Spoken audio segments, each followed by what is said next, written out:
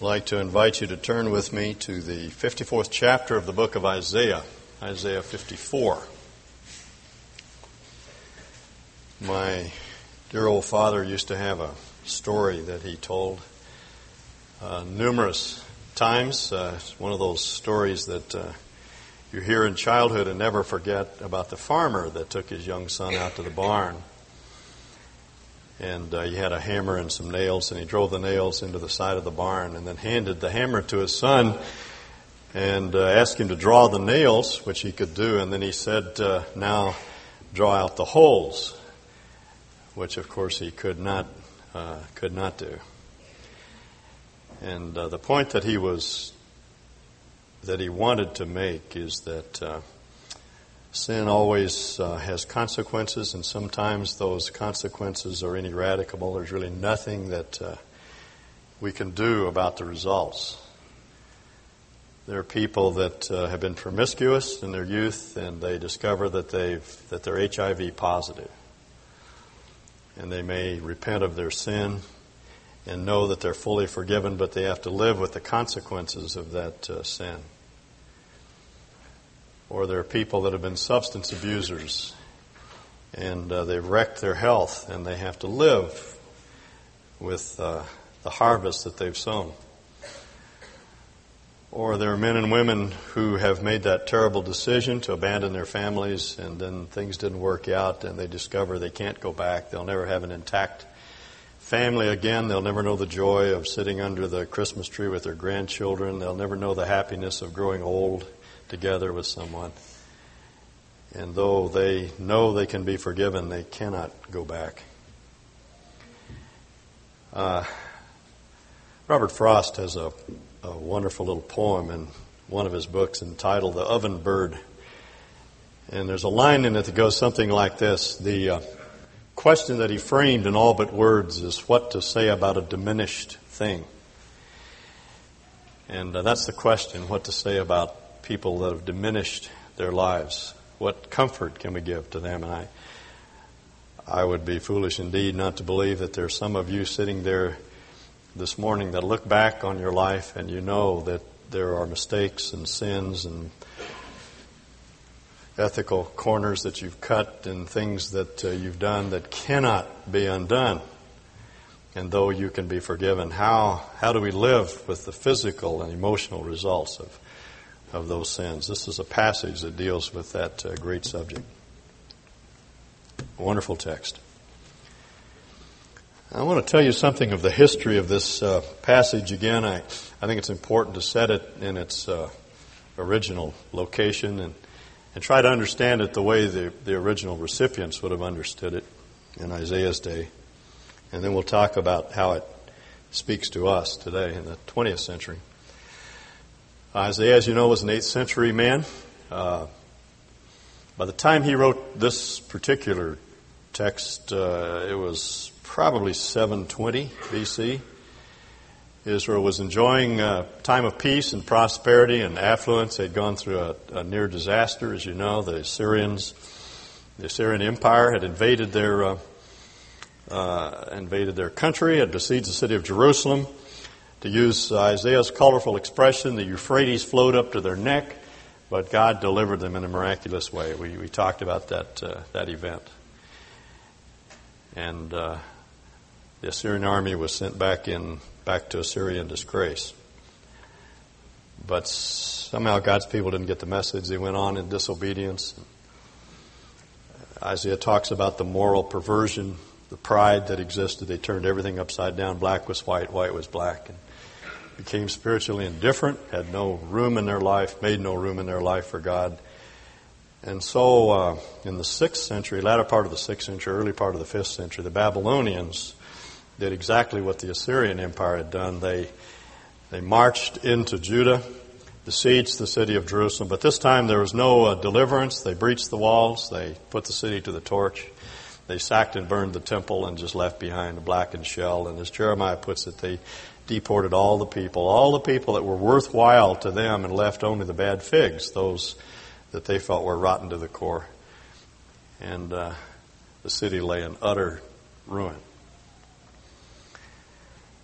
But years later, these people could pick up this chapter, chapter 54, that Isaiah had written in the 8th century and find comfort for it, because this chapter has to do with how you deal with a city that you've trashed. And it has to do with how you deal with a life that's been trashed. What do you do? How do you handle the consequences of the wild oats that you've sown, the harvest of earlier wickedness? Now, we have to bear in mind that this whole chapter is a metaphor. It uses a series of illustrations, and our task is to try to determine the significance of these symbols. He begins in 54:1 by saying, "Sing, sing." And they would probably respond by saying, "What in the world do we have to sing about?" They would respond in the words of the psalmist in Psalm 137, we hung up our harps, put our harps on the willows. And when they say to us, sing one of the songs of Yahweh, we can't sing. There's no joy in our heart. And yet Isaiah says to sing, because I'm going to do something for your city. Now, the metaphor that he uses is that of a woman that's been divorced. That's a common theme in these final chapters of Isaiah. Remember chapter 50? And the Lord's statement, "Where is your mother's certificate of divorce with which I sent her away? Or to which of my creditors did I sell you? Because of your sins you were sold. Because of your transgressions your mother was sent away." He's referring to Zion, which is the hill on which Jerusalem was located, and he uses those terms interchangeably. Jerusalem, he says, has become faithful. He's using the city by metonymy for the people. He says, "You were unfaithful to me, and so I divorced you," he said. "You went after other lovers, so I divorced you. Sent you off into exile." And now, he says, you're like a deserted, divorced woman. But Isaiah tells us that Zion is going to be restored back in chapter 52, just before he introduces the suffering servant. Verse 9, "Burst into songs of joy together, you ruins of Jerusalem, for the Lord has comforted his people. He's redeemed Jerusalem. The Lord will lay bare his holy arm." And as we saw last week, he laid bare his holy arm in this little fragile plant that grew up that became the servant who gave himself for our sin. Just a reminder again that we cannot out-sin the grace of God. Where sin abounds, grace, Paul says, doth much more abound. It doesn't make any difference how far you've gone or how thoroughly you've destroyed your life. God loves you, cares for you. There's forgiveness there. If we face into our sin and repent of it, he puts it away, covers it up. He paid the ultimate price, as we saw last week. He went to hell to pay for our sin. But then there's this question of the wreckage that we've left behind. How do we begin to rebuild? And that we have in chapter 54. He says, "Sing, O barren woman, you who never bore a child. Burst into song, shout for joy, you who are never in labor. Because more are the sons of the desolate woman," that uses the word for desertion, the deserted woman, the wasted woman, "than the sons of one who has a husband. I'm going to restore your children to you," he says. Now remember, we're talking about the city. You have to keep the symbol in mind. The symbol represents the people, but he has in mind the city of Jerusalem. And he refers to the children of the city. It's the population, the people that lived within the city. And he says in verse 2, "Enlarge the place of your tent, stretch your tent curtains wide, don't hold back, lengthen your cords, strengthen your stakes." He uses an illustration right out of their culture. Still true today. If you go to Israel or any of the Arab countries that surround Israel, you'll find Bedouins out in the desert living in tents, and you can determine the number of family units in the tent by counting the peaks, because in that culture, whenever a young person grows up and marries, they just enlarge the tent in order to contain that family. And each family unit has its own little space to live within the tent. And each peak represents a separate family unit. Sometimes it represents different wives. but it's a separate unit. And he says, look, you're going to have so many children, you're going to have to enlarge your tent to accommodate them. Now, that may not speak to you with a great deal of force, having a whole lot of children running around. You may be past that, but you have to put yourself in their shoes. For them, having many, many children was a sign of God's enrichment, His enlargement. And so he first evokes an emotional response through the illustration, and then he explains the illustration. There's no question about what he means, because in verse 3 he says, "For," and that word almost always introduces an explanation, "you will spread out to the right and to the left. Your descendants will dispossess nations and settle in their desolate cities. Jerusalem will become so overcrowded, your children will multiply to the extent that they will overflow the walls of the city, and they will spread throughout the breadth and width of the land of Palestine." Now, in Israel, everything is oriented toward the east. That's where our word orient comes from. You orient yourself toward the orient. And therefore, everything to the right is south, and everything to the north, everything to the left is to the north. Now, what had happened during the time that Israel was in exile, during those 70 years, the Edomites had encroached from the south and Samaria from the north, so that there wasn't much left of the Holy Land. God had promised Abraham that their land would extend from the Euphrates to the river of Egypt, and the dimensions of the city of the country were not that large at all.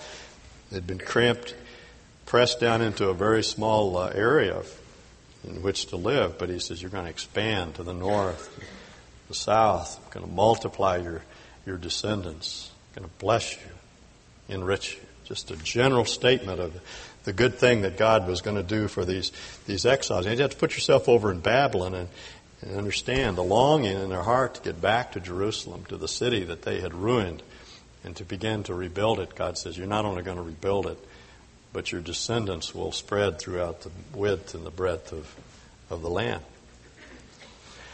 And he says in verse 6, don't be afraid, you'll not suffer shame, don't fear disgrace, you'll not be humiliated. See, the problem with Israel was the guilt and the shame and the humiliation of what they had done. The responsibility for the destruction of the city lay squarely on their shoulders, as it does on ours. We look back at our lives, and there's no way that we can mitigate the responsibility for our sin. Can't soften it. We know we're responsible. They knew what they had done. But Isaiah says, don't be afraid. You'll not suffer shame. Don't fear disgrace. You'll not be humiliated. You'll forget the shame of your youth, the sin that caused the divorce. And remember no more the reproach of your widowhood, for your Maker is your husband. Your Creator is your spouse. The Lord Almighty is His name. The Holy One of Israel is your Redeemer. He's called the God of all the earth. The Lord will call you back as if you were a wife deserted and distressed in spirit, a wife who married young, only to be rejected by God. Do you understand? It was God who rejected her and sent her into exile. For a brief moment I abandoned you, but with deep compassion I will bring you back. In a surge of anger I hid my face from you for a moment, but with everlasting kindness I will have compassion on you, says the Lord your Redeemer. It's contrasting here the brief moment in which she was exiled with the eternality of His commitment to her. The word that's translated surge in Hebrew is the word for a thunderclap. Something that's intense, but it's over. And he says there's no comparing the brief moment that you've been set aside to the continuity of my commitment, the eternality of my promise to you. And he uses two words that are often used in the Old Testament to describe the relationship that God had with His people. One is the word for commitment. It's translated everlasting kindness here in the text twice, back in verse 8 and on in where is it? It's translated unfailing love in verse 10 in my translation here. That's a word that throughout the ancient Near East was used to refer to covenant loyalty. When you drew up a contract, you swore kesed, they said. That's fealty, commitment, see, fidelity to to the contract. You're not going to break the provisions of the contract. And God says, I'm going to stick to my word. I'm going to keep my word. I'm not going to break my marriage vows anymore. Thoroughly committed to the end of your days. And then secondly, he says, I'm going to have compassion on you. It's a word that's based on the Hebrew word for womb, has the idea of the deep emotional commitment and compassion and love and mercy that a mother has for her newborn child. God says, I'm never going to forget you. I'm never going to forsake you. I'm going to love you to the end. I'll never let you go, no matter what you do or say or leave undone. I'll love you like you've never been loved before, you see. Now, who of you women here would not want a husband like that, who's utterly, totally faithful to you to the end, who will never be unfaithful to you and will never leave you, no matter how difficult you may be to live with, and who will have compassion and will be tender, kind, loving toward you, toward the very end. Some of you may have seen the movie regarding Henry. Harrison Ford plays the part of this high-flying, high-priced defense attorney who takes a lot of moral detours in his life and who cares nothing for his family. He's unfaithful to his wife and overlooks his children, and he gets shot inadvertently in a holdup, and it changes his whole life. You know, he turns into a very loving, committed husband. And I was talking to a woman after the movie, and she made the comment that there are some wives that would probably want someone to shoot their husbands if could guarantee that kind of change. Say, well, there's something fairly hokey about that whole movie, because shooting someone in the head doesn't bring about that kind of change, but God in someone does, and God himself is characterized by an eternal commitment. He never gives up on us. Never. He'll never leave us, never forsake us. And he says, as for my people, I'll care for you. I'll have compassion upon you to the very end. And then what follows is a little discourse on the finality of that covenant. Compares it to the covenant with Noah. To me, this is like the days of Noah, when I swore that the waters of Noah would never again cover the earth. So now I've sworn not to be angry with you, never to rebuke you again. Though the mountains be shaken and the hills be removed. Here he ties the measure of his commitment into the immutability of mountains and hills. Though the mountains be shaken and the hills be removed, yet my unfailing, there's that word, my commitment for you will not be shaken, nor my covenant of peace removed, says the Lord, who has compassion on you. In the days of Noah, God promised that he would never again send a flood upon the earth, and he never has. Not a universal flood. And what he's saying is, I said it once and I promised it, and I'm telling you now that this marriage contract that I'm making with you is forever. It's for good. You can count on it. A friend of mine, Jack Crabtree, when I married him a number of years ago, he said when we got to the part where he was to pledge his allegiance to Jody, he looked at her and he said, Jody, I will never split. And that's what God is saying to his people. I'll never split. Say, I'll never again leave you. That's the measure of God's love for his people. That's tremendous assurance. Then he begins to address the issue of the ruination of the city. The city was trashed, and that was of deep concern to the people in Babylon. Verse 11: O afflicted city, lashed by storms and not comforted. Let me retranslate here slightly. I will set your stones, your turquoise stones, in antimony. Antimony was a substance that was used to harden cement, and it also used to harden metals like brass. Used it to make alloys, and it was also used for eye shadow in those days. But basically, it was a hardening substance. And what he's saying is the walls of the city of Jerusalem are going to be both beautiful because of the symbol of the stones, but also stable. They won't be breached again. So there's stability and beauty that's promised here. Your foundations I will set with sapphires. Sapphires, of course, are those beautiful blue stones that are so attractive. I'll make your battlements of rubies, red rubies, your gates of sparkling jewels, a word for diamond probably, some kind of crystal appearing stone, and all your walls of precious stones. So it's symbolic, you see, that when you come back to rebuild your city, it says your city will be a thing of beauty, and those walls will be strong, very strong walls.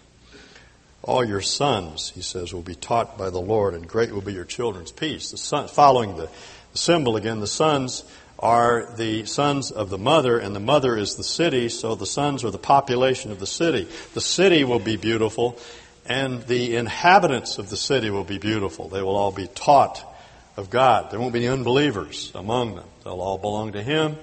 They'll have a special relationship to Him. They'll be mentored and tutored by God Himself, he says. And furthermore, in righteousness, it's the word for integrity. Your integrity as a city and as a nation will be established. No one can question your right to exist. Tyranny will be far from you. You will have nothing to fear. Terror will be far removed. It will not come near you. If anyone does attack you, it's the word approximates our English word, pick a fight with you. If anyone picks a fight with you, it won't be me. I'm not the one that's doing that. If whoever attacks you will surrender to you. See, it is I who created the blacksmith. He's referring here to the nations that he raised up to be the smiths or the blacksmiths to hammer Israel on the anvil of life and make out of her what God intended her to be. The Assyrians and the Babylonians and the Persians, who were the hammer that God used, the smiths that God used to break them and then to make them into the people that He longed for them to be. But He says it's not going to happen anymore. The one who fans coals into flames and forges a weapon fit for its work. I created all of these. It is I who created the destroyer to work havoc. It's the same thing that Zechariah says. God raised up a smith, Assyria, to discipline Israel, and Assyria went too far, so God raised up Babylon, another smith, to punish Assyria, and Babylon went too far, and so God raised up Persia to discipline the Babylonians. And these smiths, he said, I formed, but no weapon forged against you now will prevail, and you will refute every tongue that accuses you, every accusation that you feel, those terrible feelings of wrongdoing, the guilt that overwhelms you from time to time. He says you will not hear those voices anymore. This is the heritage. This is the inheritance of the servants of the Lord. This is their vindication for me. In other words, this is what you have coming to you. Because you're my children, you can expect this large and lavish inheritance. So, looking back on this section, what was promised was a new relationship with God, a new understanding of His character and His love, His compassion. Secondly, the city would have a beauty that she never had before. There would be a burgeoning population of godly people who know and love God with all their heart and soul and mind. And finally, there would be peace and tranquility. And God says, this is what I promised. Now, here you are over in Babylon, and you're hearing all of this. And this is an incentive to go back and to rebuild your city. Now, they did go back. Many of them went back. Many of them stayed in Babylon. It was too comfortable there. There was too much affluence. The roots were too deep. But some of them were willing to leave Babylon and go back to the city under Zerubbabel and Ezra and Nehemiah. The story is told in the books of Ezra and Nehemiah. And they went back to the city and they began to rebuild it. And they put up its walls and they put up the temple. But it never achieved, Jerusalem never achieved the glory that she had had before. Never, historically. As a matter of fact, Haggai tells us that when they rebuilt the temple, the people that had seen the original temple, Solomon's temple, wept. They broke down and cried because they were so ashamed of this very small endeavor. And Haggai says, don't worry, someday God's going to fill this house with glory. And it is true that Herod, the Herod of Jesus' day, did embellish and enlarge that temple and make it a glorious thing. But again, it never achieved the glory of Solomon's temple. That was one of the 7 wonders. That was one of the wonders of the world back then. So we ask ourselves, in what sense is this prophecy fulfilled? Has it been fulfilled yet? Well, no, not completely. In part it has, but not completely. Well, how can we understand it? Well, now, let me, if I had time, actually this morning in the first service I took too much time and bored everybody to death, so I'm not going to do that this time. If you want to know how to interpret the Old Testament, you have to look at the New Testament, because the apostles are the divinely inspired interpreters of the Old Testament. And when you come to Paul's writings in Galatians 4, he equates the city of Jerusalem. He makes a comparison between the earthly Jerusalem, which is the city that's located on Mount Zion, it's still there to this day, with another Jerusalem, a heavenly Jerusalem, a spiritual Jerusalem. Now you see that had always been true. Even in the Old Testament era, there was Jerusalem, just the people that lived in the city of Jerusalem, but there was a hardcore faith within Jerusalem that represented the true Zion, or the spiritual Israel, people who hungered and thirsted after God, people like David who were obsessed with knowing God. They were the true Israel, the spiritual Israel. And you come to the New Testament, there's still an earthly Jerusalem, and Paul alludes to it. He says they're tied up with law and law keeping and trying to be good enough to please God. That's one religion, but he says there's another religion which is experienced by those that are in this hardcore faith, the spiritual Israel, the spiritual Jerusalem. And he clearly equates the spiritual Jerusalem with the Christians of that day. So that's us, you see. We are the New Jerusalem, the spiritual Jerusalem. New Testament also refers to the New Jerusalem as heaven. So it not only is a symbol, the literal element is the city of Jerusalem in the Old Testament, and the New Testament is the church, both collectively and individually, we as individuals as well as the body of Christ as a whole, but it also is symbolic of heaven. You have this picture of the New Jerusalem in Revelation 21 coming down. It's an enormous city. If you put it down in the United States, it would stretch from here to New York City and in one dimension, and from here to Houston, Texas in another dimension, and it would go 1,400 miles straight up into the air. And it's a symbol, you see, of the vast number of people that have become a part of what John calls in the book of Revelation, the bride of Christ, the people of God living with God forever. The dwelling place of God, Revelation says, is now with man. And it's a picture of the people of God gathered around our Lord throughout eternity. So the idea of Jerusalem is used in those various ways: the literal city, the church, and heaven. Now, I understand that some of you have a problem with this, and I appreciate that. People ask me all the time, what's going to happen to Israel? Does Israel have a future on this earth? And I say, I honestly don't know. I really don't know. That's not clearly spelled out in the New Testament. I'm going to leave that up to God. I've become convinced that sometimes God's will is too good to know. He doesn't tell us everything because we couldn't stand it. My task right now is not to sort all this out and try to unscrew the unscrutable. It's as one of the prophets says, it's to seek justice and to love mercy and to walk humbly with God. That's our job, and we'll just leave what God is going to do with Israel up to Him. I simply don't engage in that debate. I just say I don't know. I have no idea what God is going to do with Israel, but I know that His plans are good, whatever it is. But I also know that the New Testament takes these Old Testament passages and applies them directly to us. And so let's go back and look at this and see what it means in terms of our own understanding of the passage. What benefit can we derive from this chapter? Well, he says to us, we can sing. We can sing.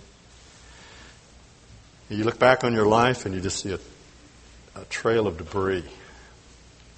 It's ruin. And you know it's because of your sin. What in the world can you do with a body that's been wasted through substance abuse, with a marriage that's been trashed, and you long now to have that relationship with your children that was lost, and they don't want anything to do with you. And I know these things are happening. I talk to you. I hear the heartbreak, and I know the pain that you experience. And all of us have those things back there that cannot be undone, the irreparable marks of sin. And we know we can be forgiven. Oh, you know, as Paul puts it, where sin abounds, grace much more abounds. There's that wonderful ongoing grace of God that tells us that we cannot out-sin the grace of God. He just keeps forgiving, keeps loving. He's committed to us.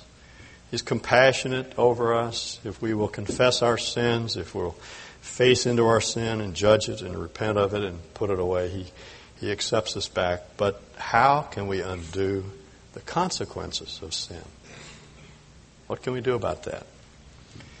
Well, perhaps nothing. Perhaps nothing. Maybe during this life you will have to live with the physical results, emotional results of your sin. It's going to be undone when our Lord comes back to take us or when we go to meet Him. It's all going to be undone. Everything's going to be set right. You're going to be restored to the people that you violated in various ways. And we're going to enjoy with those that love our Lord Jesus eternal fellowship, and our bodies are going to be redeemed. But perhaps in this life, there is no undoing the damage that's done. But God promises something even better, something greater. And that's what this passage spells out. The first thing, I believe, is a new, enlarged knowledge of God. I have discovered that people that have sinned greatly and are bearing the consequences of that sin have an understanding of the commitment and the compassion of God that others may not have. There's nothing like suffering to bring us to the end of ourselves and teach us the comfort of God. As Paul puts it, He is the Father of mercy who comforts us in all of our distress. And I find in those that have gone through these terrible tragedies and they have sown their wild oats and they've experienced the harvest of them, that there's a deeper understanding of God's compassion and love than most of us have that haven't gone through some of these experiences.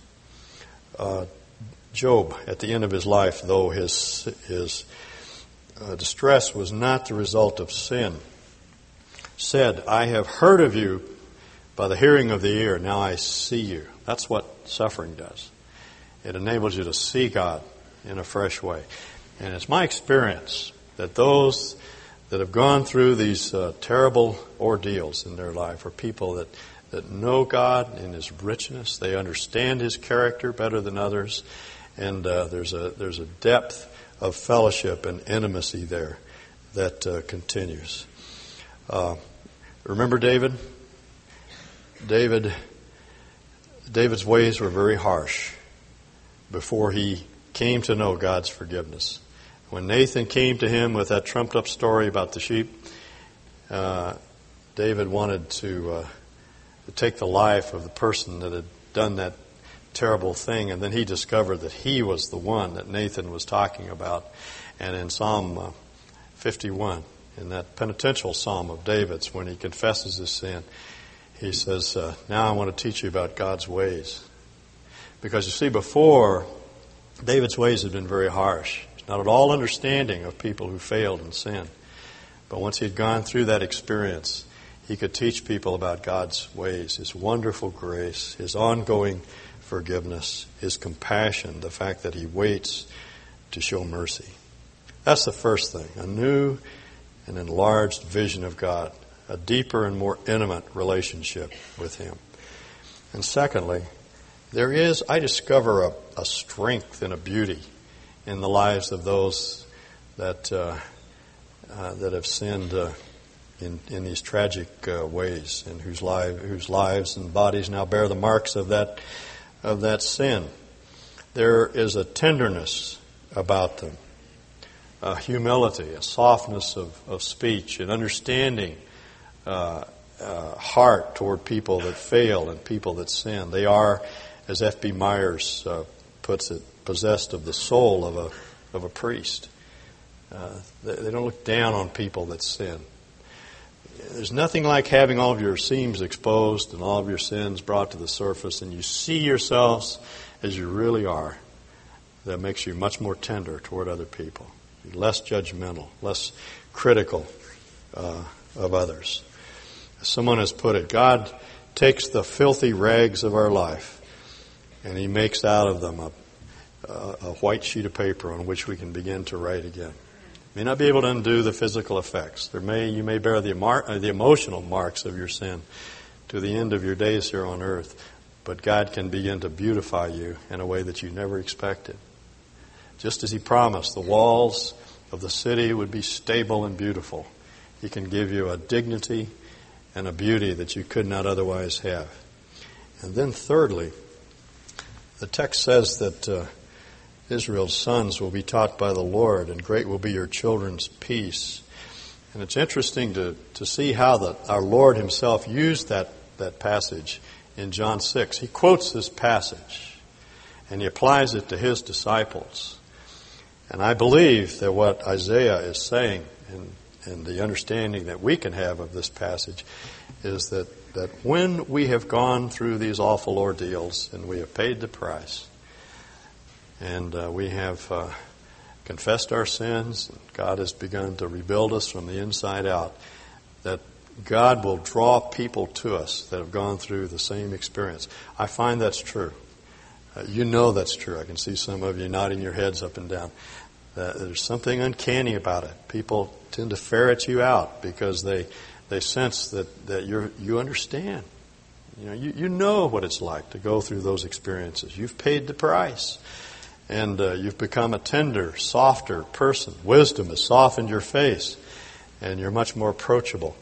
And people will come to you, and you can pass on to them the comfort with which God has comforted you. And finally, there is a wonderful tranquility that God can give to you, a peace of mind that transcends understanding. You may not be able to do anything about the results of your sin, and you certainly can't do anything about the acts themselves. They're past, but God can free you from guilt and humiliation and from shame and from those awful memories that plague you, that come in the middle of the night, those demons that come to harass you from time to time, that make you regret deeply the actions that you've taken. And God will replace that with a sense of forgiveness and peace and tranquility. St. John of the Cross said that the marks of those who know God are tranquility, gentleness, and strength. And I see those three attributes here in this chapter. There's a strength of character that God gives to those that have endured these ordeals. And there's a beauty of life and character. There's a virtue that you could not otherwise have. And there is a peace and tranquility that's inexplicable. So I would say, as a word of encouragement, that for those of you that have done the very worst, when it's all over, God begins to undo it. And perhaps you will have to live with the results, the physical results, the earthly results. But God can replace much of what's been lost. And in terms of your relationship to Him and your growth in grace, you can go further than you've ever gone before. I'll show you one psalm, Psalm 32.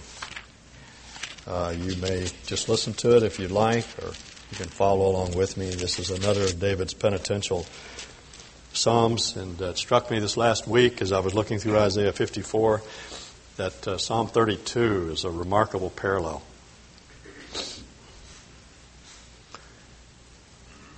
Blessed is he whose transgressions are forgiven, whose sins are covered. This was written after David's sin of adultery and murder and deceit, and violence and cruelty. And he had then turned from his sin, repented of it. Blessed is he, happy is he, whose transgressions are forgiven, whose sins are covered. Happiness is being found out and knowing that you're forgiven. The finding out is so hard. Sometimes it's shouted from the housetops. But thank God that we're found out, because buried sin always destroys us. But sin that's uncovered and dealt with becomes an instrument that God uses to beautify us.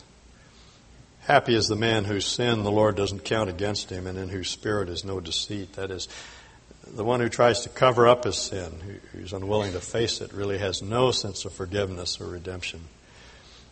But when you face your sin and put it away, that sin is not reckoned against us.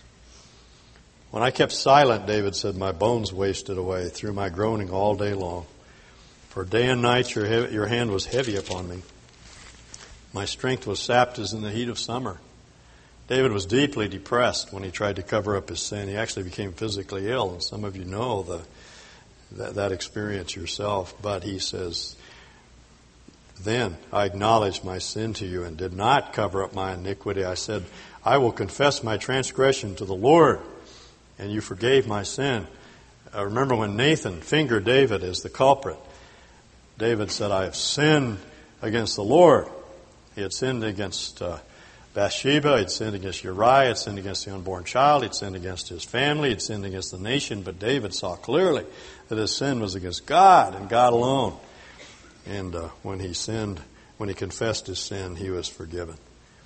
Therefore, let everyone who is godly pray to you in a time of finding. In other words, when we're found out, when our sin is disclosed, when the seams are open, when people see our unconverted parts, when it all comes out,